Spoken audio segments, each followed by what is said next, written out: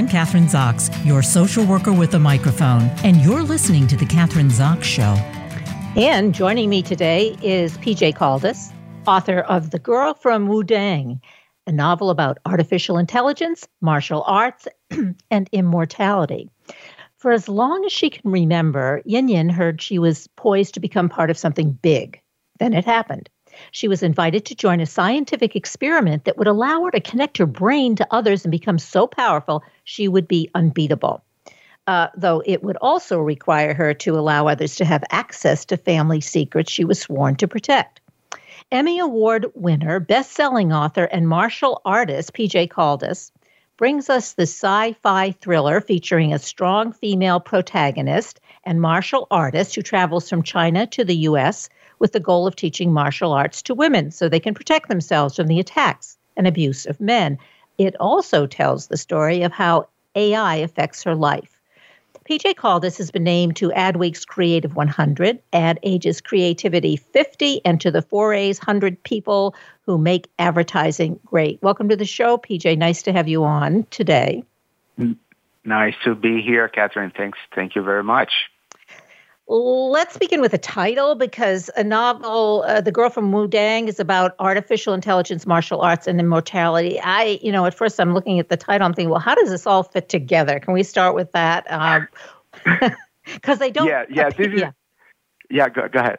No, that's my question.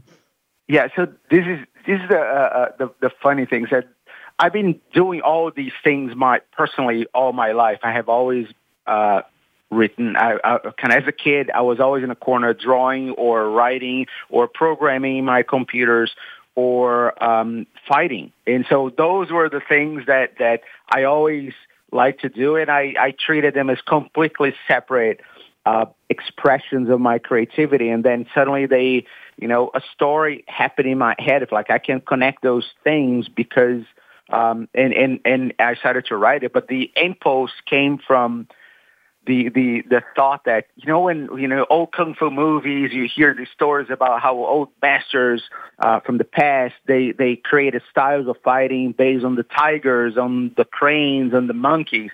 And as a kid, I was always kind of watching ants and bees and felt like, it's fascinating how they're individual creatures, but they all operate as one big colony, and they fight together. What would be a kung fu style inspired by ants and bees?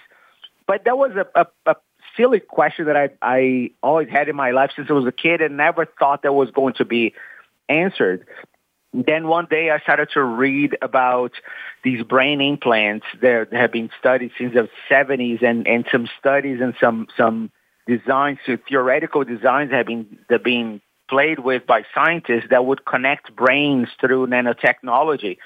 Then it's like, this is really crazy. That allows me to create a kung fu style that is based on ants and bees. Like, this is a story that I always wanted to watch or read, and then because that story doesn't exist, I'm going to write it. And the artificial intelligence came to it because I needed a reason for these brain connections to happen, to exist. And it's actually something that is happening right now. So, as artificial intelligence develops, and is developing very quickly, these virtual brain that we are seeing develop around us, it's highly scalable. It can get smarter and smarter and smarter because it's including more chips. There are experiments, and there are science is saying that we are about to have the first AI that is smarter than a human being anytime soon. It could happen any day. And their advantage, the AI advantage against us is their brain is scalable. Ours isn't. Is limited by our skull unless we can connect our brains. The problem is when you connect our brains, we become less. We lose some of our individuality at some point. We don't know because we don't have that experience, but that is the conundrum that the story starts from. It's like, all right, what is the right thing to do here as human beings and as a society? Lose the individuality, but fight this enemy, or let the enemy grow? Is that an enemy at all? We just don't know. We're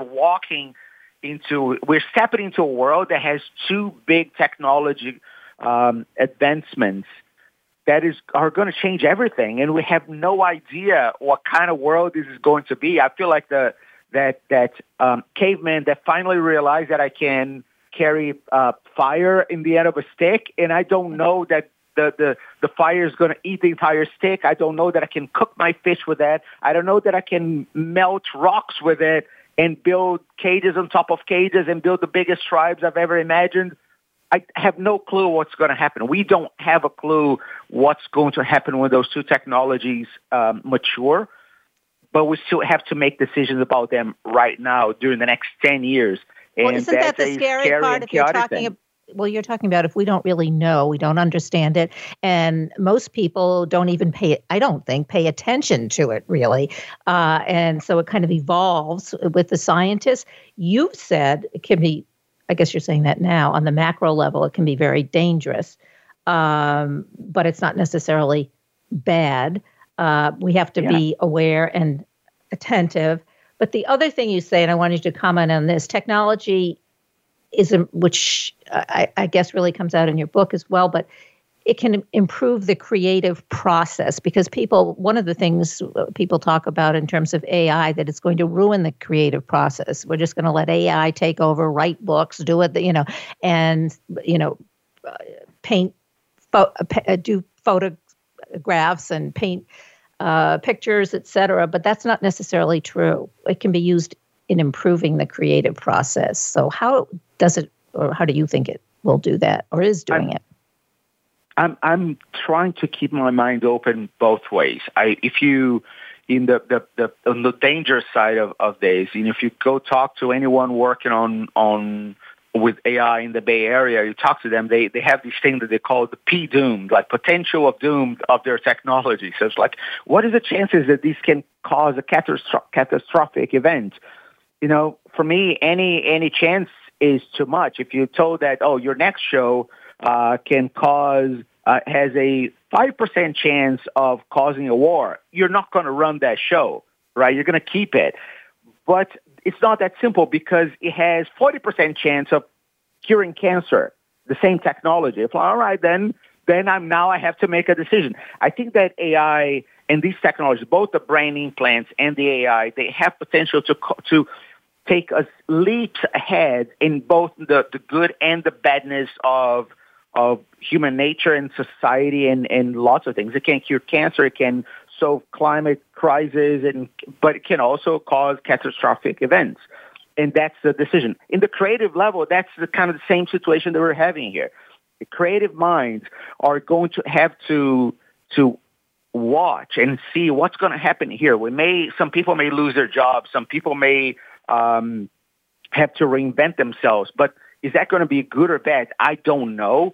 No one actually knows. And anyone that says, I know exactly what it is, has not experimented with that enough. The truth is, you cannot really get a sense of what's happening just by reading about it and hearing about it and having conversation. You have to use it to have a glimpse of what that future may be. And then you have a sense of the possibilities. But even then, it's just still a wild guess. When you say we have to use it, are you talking about we, us, the general public, me, or are we talking about scientists?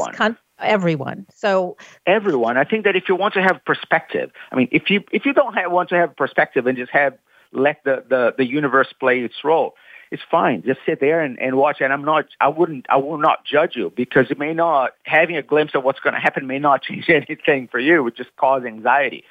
But if you want to develop a perspective, what I'm saying is that you cannot just go there and study. You have to experience it. I was having a conversation with a reporter from the New York Times kind of a few months ago, and he was telling me, for as much as I study that, once I actually started to have experiences with it, that's when I started to really understand. But then the problem was I wrote about it, and I could never express the experience because people had to go there and do that again and experience themselves in order to know. So how do we do that? Most of us can't write a novel. We don't, and you're an award-winning advertising agency. ChatGPT. We don't have all of the, So let's just take the average of the regular person. So what do we do? How do we do it? We do have to experience it. I agree with you. I think that the simplest forms they're coming, and they're getting more and more accessible. Or things like ChatGPT, or visual tools like DALL-E and Midjourney. Now, Adobe is bringing more tools for Photoshop for the designers, and those things are going to start to become less of their own thing and become part of something else.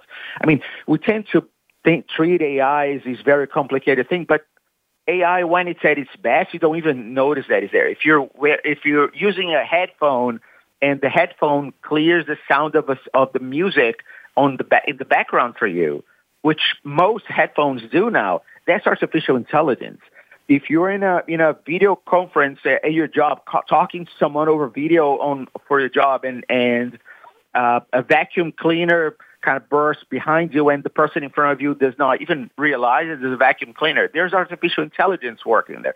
There's artificial intelligence. Everything that has a chip, a computer on it, is going to have artificial intelligence features. We can be aware of it and start to pay attention to what's happening and to how smarter things are getting without us even paying attention to it. And that's part of what's going to start to happen for us. And being aware of it is a good starting point. Okay, be aware. So artificial intelligence, as you say, is really already integrated into our daily lives, but now we have to pay attention to it.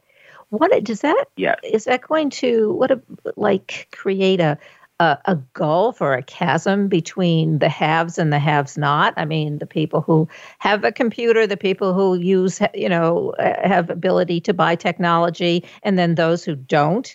That is my biggest concern, honestly. More than the machines are going to take over the world, they're going to enslave us.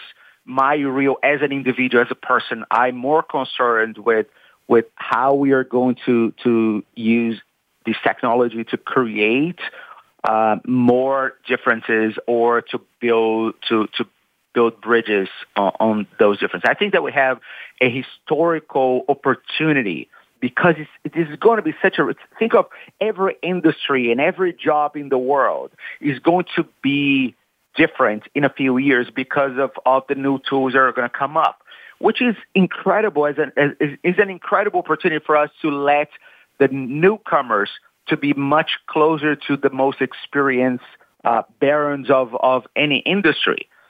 From a societal standpoint, that's an incredible opportunity to have less differences, to bring people that have been excluded from the economy, from society, from power, and let them and build a much more egalitarian society. But it also creates an opportunity for people who have access to this technology to protect it. Like, this is going to be for me only, and you're not going to have access to it. Because it's not just a matter of having the computer and being able to afford the software. Is the education, is the access to the information, the idea that is a good investment of time. So I've been actually spending a lot of my time telling guys, you're hearing about this. Yes, you have to worry about the bad signs, but you also need to invest your time to understand what that can be for you.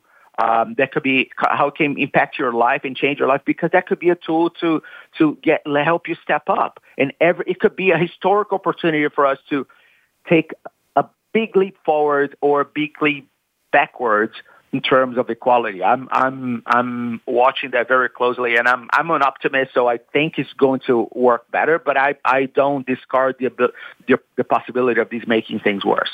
Yeah. Well, I'm thinking of both. You say, we have to be aware of it and educate people. So we really have to start in our educational system, right? I mean, right from the very beginning, whether it's in elementary school, middle schools, high schools, and obviously colleges and stuff. But so that's critical. But what about warfare?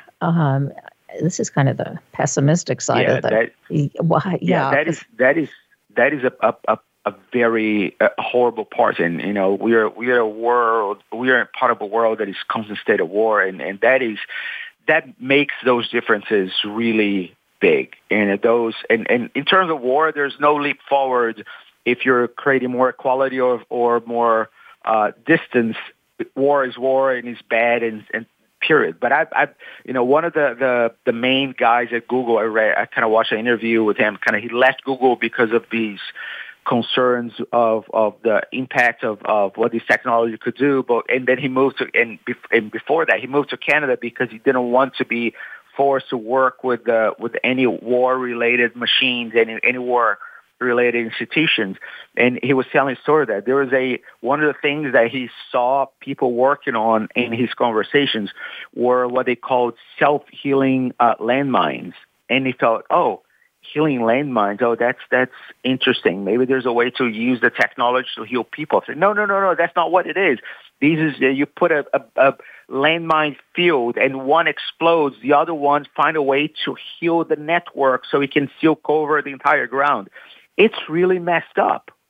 So we need to be, as a society, we need to push to say, this is happening. Let's make sure that this is happening for good, not for bad, not to destroy us. The destructive potential of AI may not be on the AI itself, may be on how we dumb humans use it.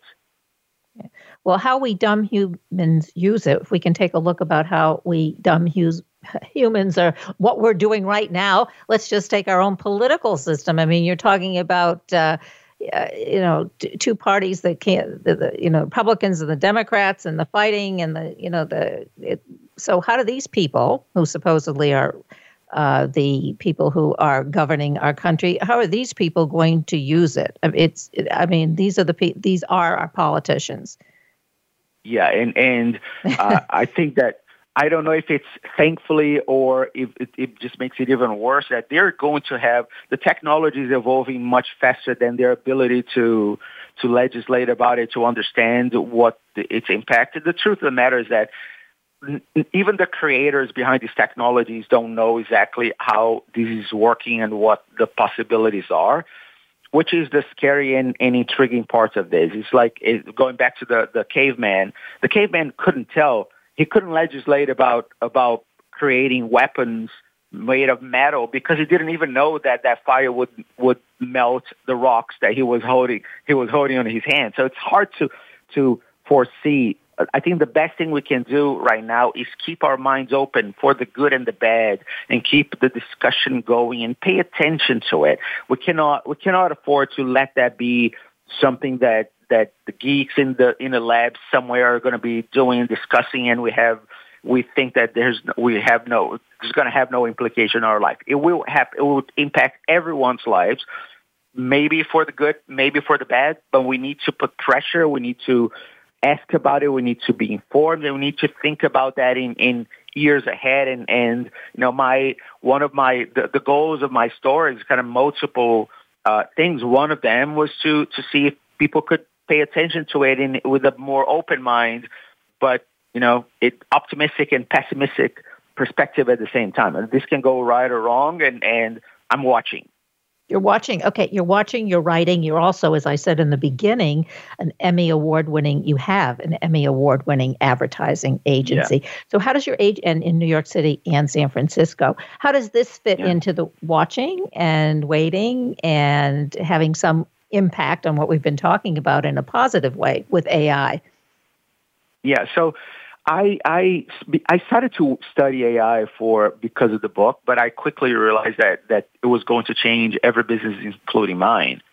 So we started to play earlier than most, started to play with what is impact on the creative process with this and everything. And we have been having a lot of fun with it as well. We know that it's going to change, but I can tell, for example, that an art director or designer with 10 years of experience and a designer that has 1 year of experience, they have never been closer in terms of what they can produce in my entire life. I've never seen that kind of a smaller gap, which is frightening for the one that has 10 years of experience, but it's incredible for the one that has 1 year of experience. So that's why I feel like I actually saw in front of me the possibilities, the good possibilities of this technology that is creating more equality, because I can see if I hire people from groups that are not traditionally well represented in my industry, in the advertising industry, for example, and if I'm going to bring more Black people, I'm going to bring more immigrants, I'm going to bring people with different brain structures, and I'm going to have them use those tools to to level up because everyone is learning. It is a chance for them to speed up and be in control faster. We can revolutionize the makeup of our leadership in every industry, including the ad business. And I think this was an enlightening moment that I only had a chance to really see it and really feel in my guts because we were experimenting with it, and I could see it happening in front of my eyes. Like, oh, this is bigger, and I couldn't have anticipated that, by hearing someone talk about it or by reading about it. I saw it happening, and so you're talking about disenfranchised people who are going to have the opportunity to not have to work the 10, the 20 years in order to have the same experience as the guy who's been doing it for 20 years. I mean, that sounds great. I'm thinking about it's sort of like China. China sort of skipped them as well. Yeah, well, I was thinking when I was in China, it's they didn't have telephones, no telephone poles, no, they just skipped right into cell phones, so they didn't have to go. Right, it's the same kind of. I think it's the same premise, isn't it? The same principle. Exactly, and it's a way to skip a whole generational set of inequalities and because when there's those big technological resets. Everyone is in the ground level again. It's like I have 30 years of experience in advertising, and a person and my interns have 2 months in the business. We have never been as close in terms of knowledge and understanding how things could be done. Of course, I know things they don't, and I can actually use that to guide them to reach a leadership position much faster. I had the opportunity. I got into the advertising business right at the cusp when the internet was born, right? And because of that, I had a chance to accelerate my career and become a creative director much faster than anyone that came before me, right? If we use that as a society to take the disenfranchised and let's invest on them and give them these tools so they can speed up. In a few years, we're going to have a much more diverse leadership in everywhere, and that's revolutionary for the world from a societal standpoint. And I think that is the opportunity, the historical opportunity that I talk about. If we miss that, we are a group of dumb. We are just signing on that. Yeah, we are dumb. We are missing these opportunity that we are just doing that again. And I hope that we don't. As you're talking, I'm thinking about people who have spent the 10, 20 years in one industry, let's say, and they've worked their way up. If they can, and people are living longer, it will give older people the opportunity, okay, I've done that, and to go into an entirely different field because they can take advantage of the AI in the same way that you're talking about disenfranchised people. So you have because the aging population is an issue. And this is one way, I think, to help mitigate some of those problems in the same way. Yeah, I mean, I'm not. Yeah, I don't want to make it feel like, oh, this is the chance for the young to overtake the old. No, the old is they're disenfranchised as well. They're looking for opportunities. What is their next step, the next thing, or can I find the energy to stay on the career that I've been doing for forever? But you have as long as you keep an open mind and use these tools, it's great. I've seen illustrators that are now doing animation for their things. I've seen animators who are producing entire films for themselves because they're using AI to create music and create edit stuff that they didn't know how to do. Everyone is getting improved skills or being able to attach new skills to their natural skills, and that allows everyone to transform who they are and who they can be. In the book, it's a radical situation that I brought that is like, okay, what happens if fighting skills get transformed by these technologies? But this is just a radical expression that helps us think about in the day by day. That could be what is the equivalent of that in my real life here as a designer, as a journalist, as a doctor, as as any profession that you may have. It's like I do this, and now I can attach more skills. The problem is that someone that is on the more higher educated, more power situation needs to see this and needs to connect the dots. I feel like I'm going to bring maybe some people below me, maybe some people ahead of me, maybe some people around me. They could use those skills. They could use these technologies, and they're doing that because they're not aware. I can be the conduit that will bring that to them. And I think that's an important role for all of us that have access to those technologies to start to reframe who we are and what we can do for the world right now. If we can be the ones connecting these new technologies, these very exclusive technologies to the masses and help people have access to it, it's great. I'll give you like a real life example. Well, PJ, we have 2 minutes left, so we need to. I just want to. We could go on and on, but I just want to make sure that everybody, first of all, has the title of the book again, and that I've been talking to PJ Caldas, who is the author of The Girl from Moved.A, a novel about artificial intelligence, martial arts, and immortality. And so if we want to continue with this, tell us a website or websites we can go to read more about what you're doing, and also to I'm sure we can buy the book anywhere online. Thank you. Yeah. These conversations are way too much fun and intriguing to stop quickly. So the name of the book is The Girl from Moved.A. You can find a lot of information about the technology, the ideas, all these discussions we're having here on PJCaldas.com. Caldas is CALDAS. PJCaldas.com. You can have all information there. You can see where you can find the book. You can read about the technology, the musings, and the people, the real scientists discussing these things and the implication of that. And I'm super active on social media as well. If anyone wants to continue these conversations, just reach me. Just find me at PJ Caldas on Instagram, on Facebook, on TikTok, and I'm there, and I'm always kind of open to have a conversation, because I think that the conversation is the most important part of this transition. Great. Thanks so much for being on the show today. Fascinating. Really good luck with the book, and maybe we can continue this conversation at another time. Thank you. Let's do it. Thank you very much. Yeah. I'm Kathryn Zox, your social worker with a microphone, and you've been listening to The Kathryn Zox Show.